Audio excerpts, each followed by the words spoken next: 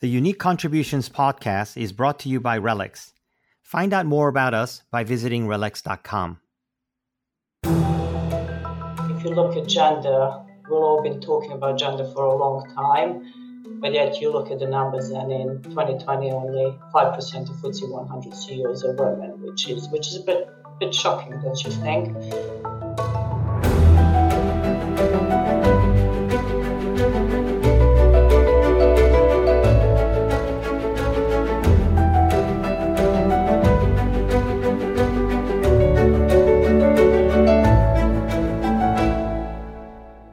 Hello, and welcome to Unique Contributions, a RELX podcast where we bring you closer to some of the most interesting people from around our business. I'm YS Chi, and I'll be exploring with my guests some of the big issues that matter to society, how they are making a difference, and what brought them to where they are today. My guest today is Helena Sevo, Chief Strategy Officer at RELX, and I'll be exploring with her the topics of diversity and innovation. Helena has lived and worked in Hong Kong, the US, Latin America, and Europe, and is one of the most senior women at RELX. This gives her a unique insight into the topic of diversity, and in particular, the meaning of diversity of thought. I'll also be asking her how this leads to better business outcomes and more innovation. Helena, it's great to have you today. Welcome. Thanks for joining the podcast. You're based in London, right? Yes, YS, and thank you for inviting me. A real pleasure to join you today. I have to say that after facing a less than cheery winter, I have to say I was really looking forward to this podcast as a highlight of my day today. Well, going back a little more though, how have things been for you over these last few months? Crazy is, I think, the word that best sums it up. I think it's been very hard for everyone, I believe. But rather than wallow on the hard bits, let me tell you a bit about the positive elements. I think we have all realized that it is still possible to have a very fulfilling and effective career by having a little bit more balance in life, and I have really, really cherished that. So I do hope as we go into the next year and we get to this finally some level of new normal, which is closer to what we know is normal, that we will still learn how to hold on to that bit more of perspective, a bit more of balance. We didn't really know what could be done before, did we? No, we didn't. We have learned it the hard way, but we have, as I said, I think there are many positives to be taken forward. Right, and pendulum always swings too far to each direction before it finds an equilibrium. And I hope that we will find that equilibrium in a rational and sensible way. Absolutely. We're going to dive into your role, but before we do that, I want to know more about you, your personal background, which is, needless to say, very unusual. So this is what I know. You grew up in Serbia. You left home very young to study in Hong Kong, and then went to Georgetown in the US to study law. Then you decided to turn down the opportunity to do a PhD from Cambridge and worked in Paraguay instead on conflict resolution and mediation. Then you jumped to another direction to get an MBA at Harvard, worked a few years as management consultant, and then you joined our group 10 years ago. Wow, what a background. Please, let's start with Serbia. Tell us a little bit about the experience of living there, both prior to the war and during the war. And what was it like to leave home to go study in Hong Kong at such a young age? Yes, it's been quite a journey. I mean, I guess YS, you have had a similar experience of living in different cultures, and I'm sure you'll share this sense of living in a different culture really opens you up to very different experiences and turns your life into a very different life than you maybe would have imagined living at the start. So let me start at my start of the journey. So yes, as you said, I grew up in Serbia. When I was a kid, I heard about United World Colleges, and I was quite determined to go. I didn't apply to Hong Kong. That wasn't my intention. I didn't actually even know that there was one in Hong Kong. So when I got a call and I was told, we got amazing news, we got a full scholarship for you, but it's a college in Hong Kong that's going to fund you, I was a little bit taken aback, I have to say. And I really, when I look back at that time, I really credit my mom She looked at me, she took a deep breath, and she said, "Is this really what you want to do?" I said, "I don't know, I think so." And that was it. I think the rest of my family thought this was insane. I was a kid who's never left Serbia.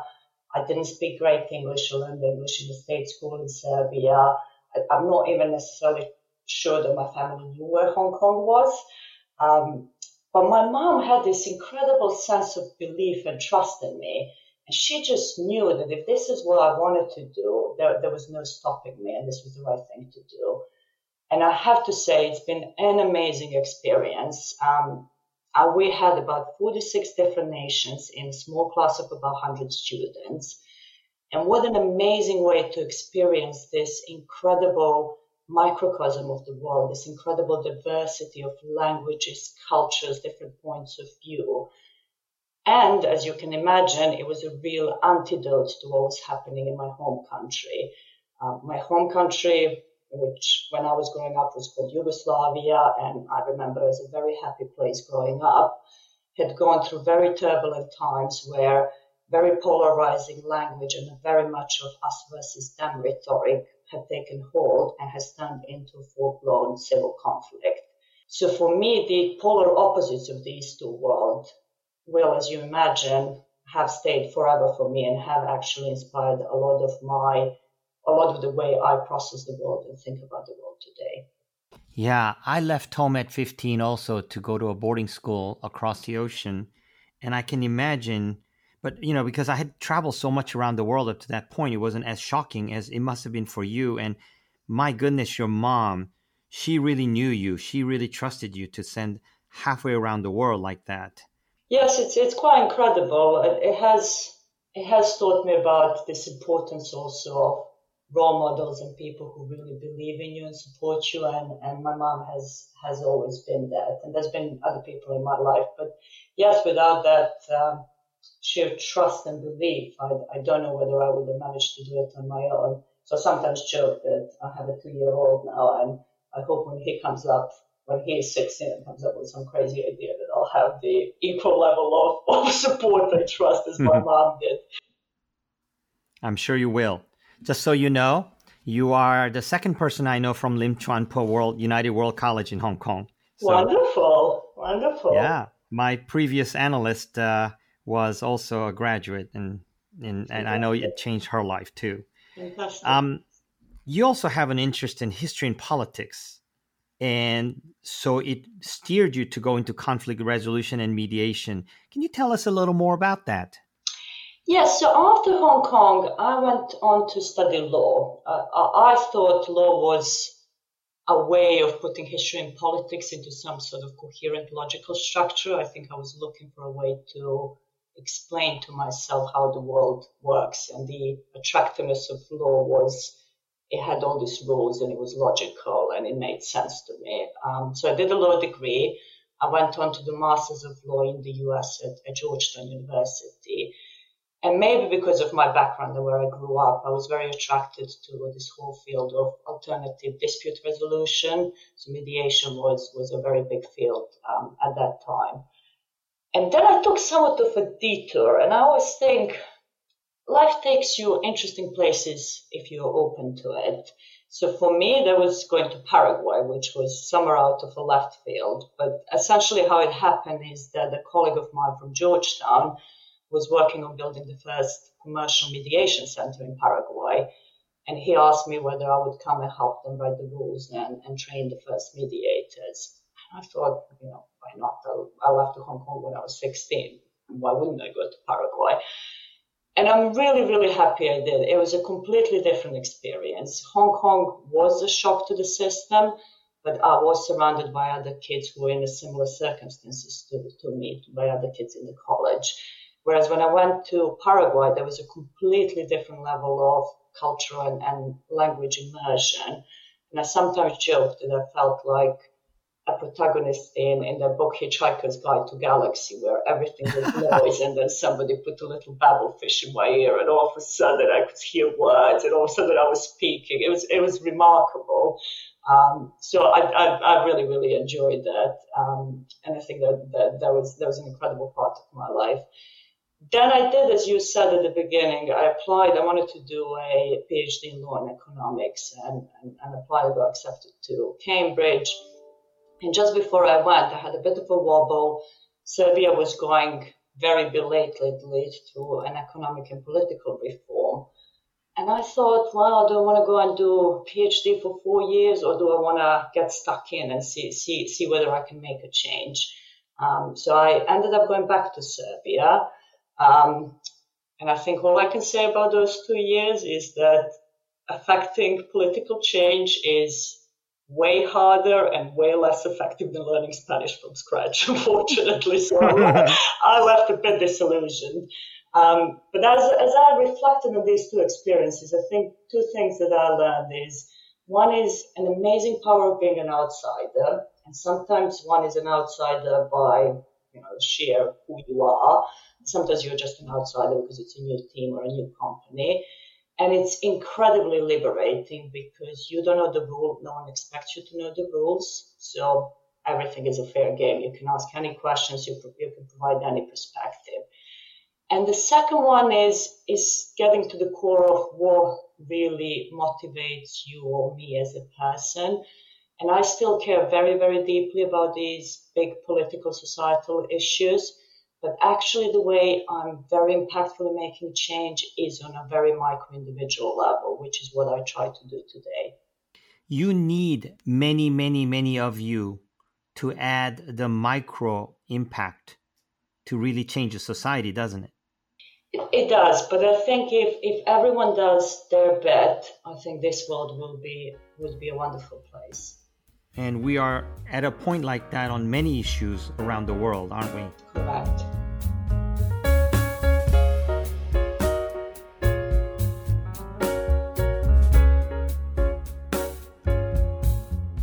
Now, why business school? That's a good question, YS. I felt that having lived through all these different experiences, I felt I needed to go to a place which would bring it all together. And for me, business school did just that. It brought all these different elements into a coherent structure and made it clear to me that the way I can impact change is through doing business. So it was an incredible 2 years experience. Well, I'm glad you went to business school because it gave the path for you to come to RELX in 2011. Exactly. So you arrived at RELX in 2011.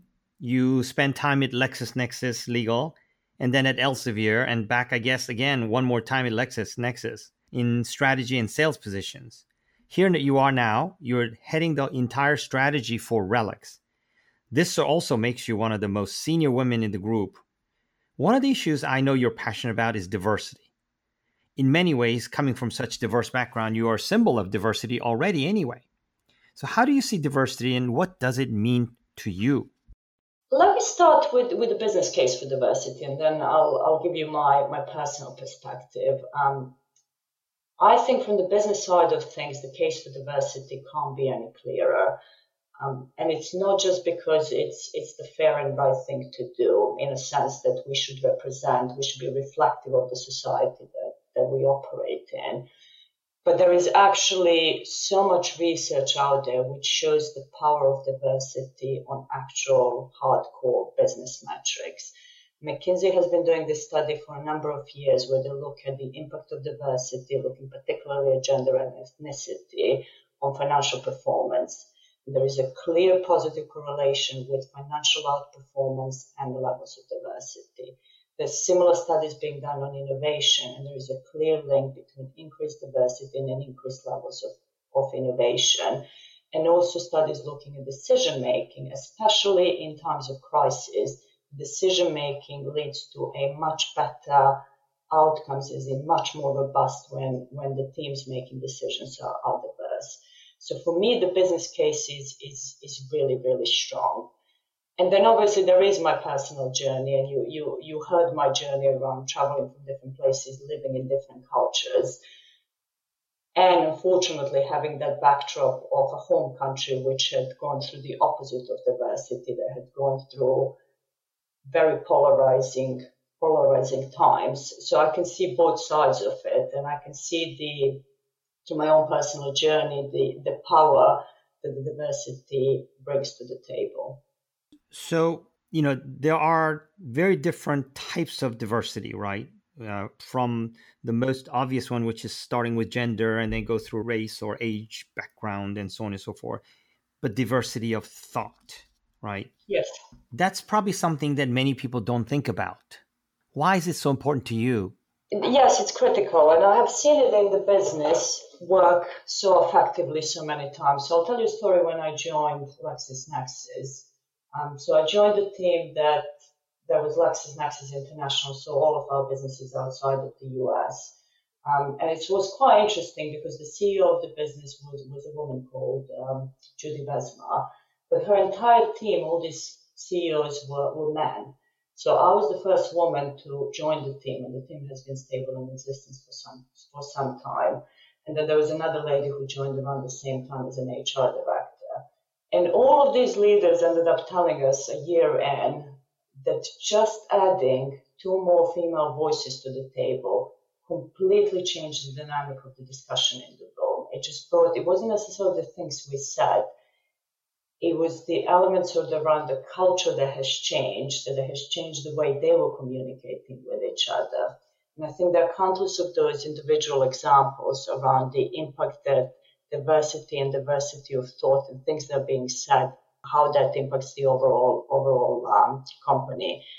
And I think if you take that to a broader concept around the concept of diversity of thought, there's this very fascinating notion called creative abrasion that Professor Linda Hill from Harvard Business School talks about. And the research they've done in truly creative companies and truly innovative companies is that they not only have a great marketplace of ideas, but they're very good at creating this thing called creative abrasion, which is a paradox of being able to constructively debate, create, and ultimately also kill ideas. And it's quite interesting because it's very difficult to create that environment in a monocultural teams, in the teams where everyone is the same, no one has a different point of view, everyone is polite, no one asks difficult questions. So you almost need that grain of diversity of thought, that tension to actually spark the creativity to the next level. Yeah, that tension is necessary, but it has to be really applied carefully, doesn't it? Yes, no, exactly. Helena, one cannot talk about diversity without talking about inclusion. What can organizations like RELX do as the entire entity to improve inclusion? Yes, I mean, one, inclusion and diversity go hand in hand. Diversity is really only just about representation, about the percentage of different elements of diversity you have in a corporate. But really, what we're all trying to achieve is an inclusive culture, and a culture in everyone feels psychologically safe and empowered to speak up and share their thoughts. And I think the corporates can do many things about it. I mean, we have approached it in a very data-driven manner, which is maybe obvious because we are a data-driven company. So we have decomposed this complex problem into its integral parts and looked at what are the different ways in which you can improve both the diversity and then the overall culture. So we looked at things like what are the levers of diversity, looking at attrition, new hires, promotion, and how do we actually really move away from talking about this is a complex problem to actually starting to chip away step at a step at this problem. And then there is this other layer around the overall culture. So things that we are, for example, doing is looking at the language we use. It turns out that technology and product are full of language which actually has racist connotations, which I wasn't even fully aware of. So things like master slave, black and white used in the context of positive and negatives. And there is much we can do to improve the debate around that and remove some of this language. And then there are the measurable ways in which we're now starting to track consistently things like psychological safety and inclusion index, which gives us a much better sense of the culture of the company than some of the most standard metrics. These things necessarily take time, though, the approach that RELX is taking. Yes, they do take time. I mean, sometimes I look back at this program and I feel if you look at gender, we've all been talking about gender for a long time, but yet you look at the numbers and in 2020 only 5% of FTSE 100 CEOs are women, which is a bit shocking, don't you think? Um, so I think there are two ways that one should probably think about this. Is one is the way around what are the overall things that stand in our way, and I think in that way there is a lot of lack of knowledge and potentially stereotypes that play in what happens out. And again, if you look at the research and data here, it's quite fascinating.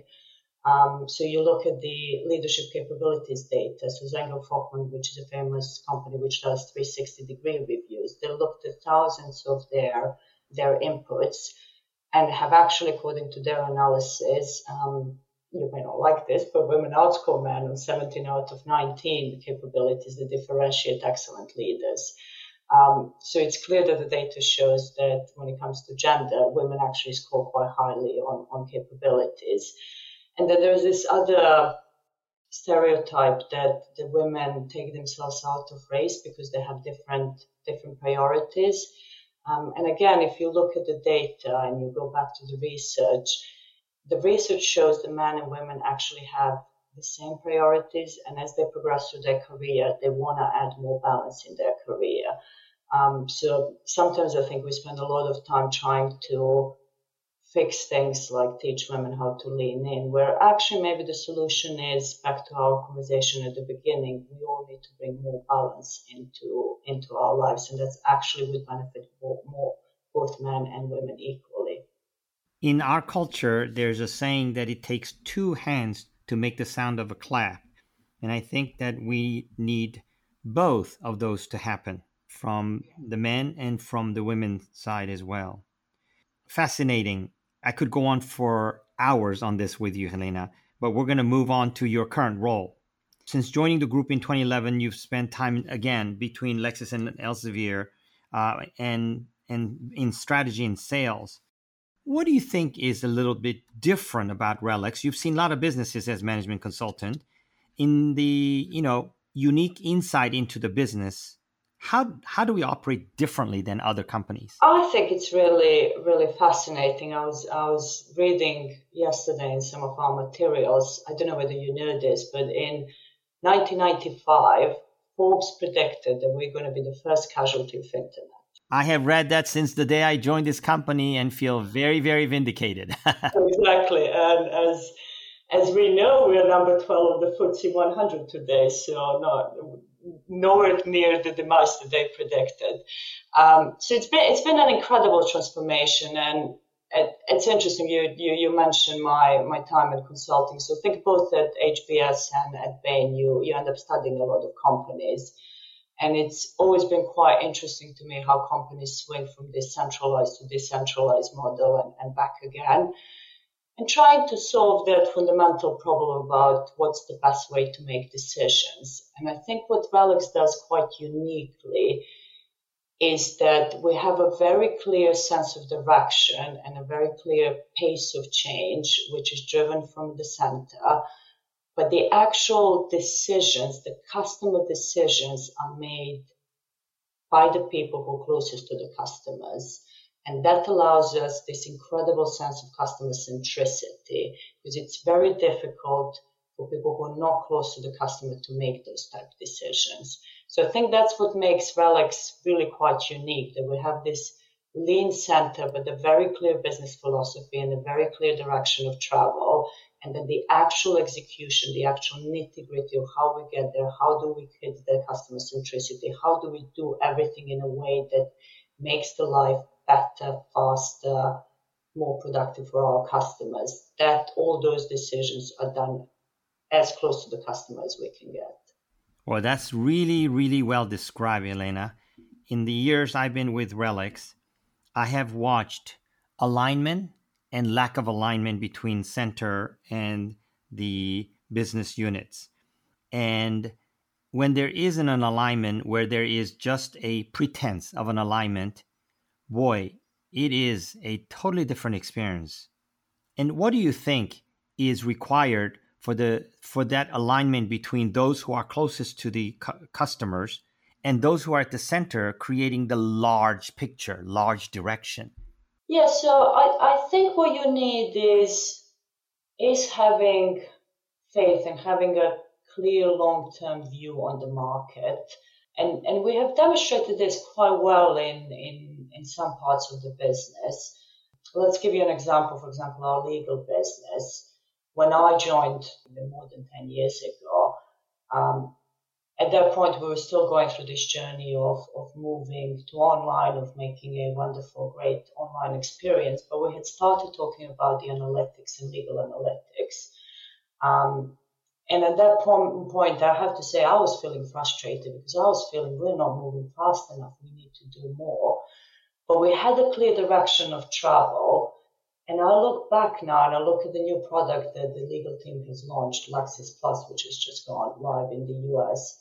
And it's incredible. All of these pieces that we have built over 10 years have actually come together to create a fantastic customer experience and have moved that research and that vision from I'm using this tool to find legal information to actually I can pinpoint the motion that works in this particular case. I can find what this judge really cares about. I can find which type of language works. Is my brief structured correctly?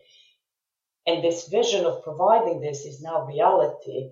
And it's incredible to see this journey, because sometimes when you're at the beginning of the journey, you can feel a bit frustrated because you want things to happen fast, but not everything can happen overnight. And I think that's fantastic to see that journey over 10 years and to see the vision and then the hard execution that has brought it into fruition. And I think I can tell you countless examples of that. Look at our risk business. People think we have now become very strong in digital identity because we have done recently a number of acquisitions. But actually, we've been working on this for the last 10 years. So it looks to the market like it's good timing, and we've been lucky that we can now leverage the immense increase in e-commerce. But luck has nothing to do with it. It's been a long-term strategic thinking and then very detailed execution. Yeah, I do know that we had seen that transformation from pure content to decision-making content through data analytics. That was very clear. That was the direction we were going to go. But boy, it took many, many years for different corners of the business to all embrace this.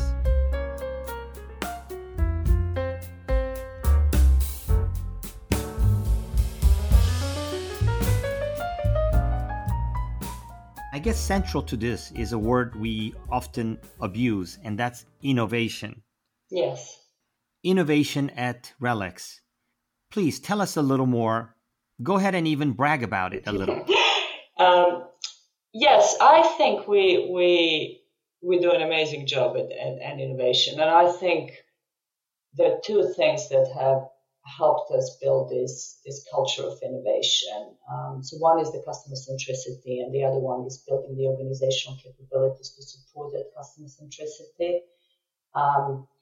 And if you look back at that time in 95 when Forbes said, oh my, these guys are going to be the first one to fall to the internet, you can understand why. We were operating in the markets in which we were providing excellent content, really high quality content, and we knew everything about law and the actual cases you needed and what's the right law book. We knew everything about academic publishing, but we didn't really know anything about people using that information. We didn't know what lawyers do.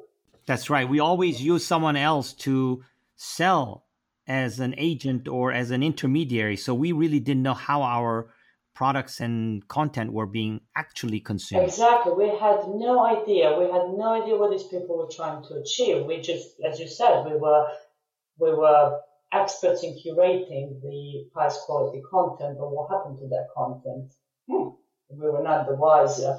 So I think for us that fundamental shift that happened from switching from being an outsider providing something and then having no vision about where that goes, to actually looking at the customer and looking at the outcomes of customer and what the customer is trying to achieve and really understanding that has provided this major switch. And as you said, it feels frustrating because you feel like maybe we could have done this faster. But there's some elements around the organizational capability that I do think just take patience and take time.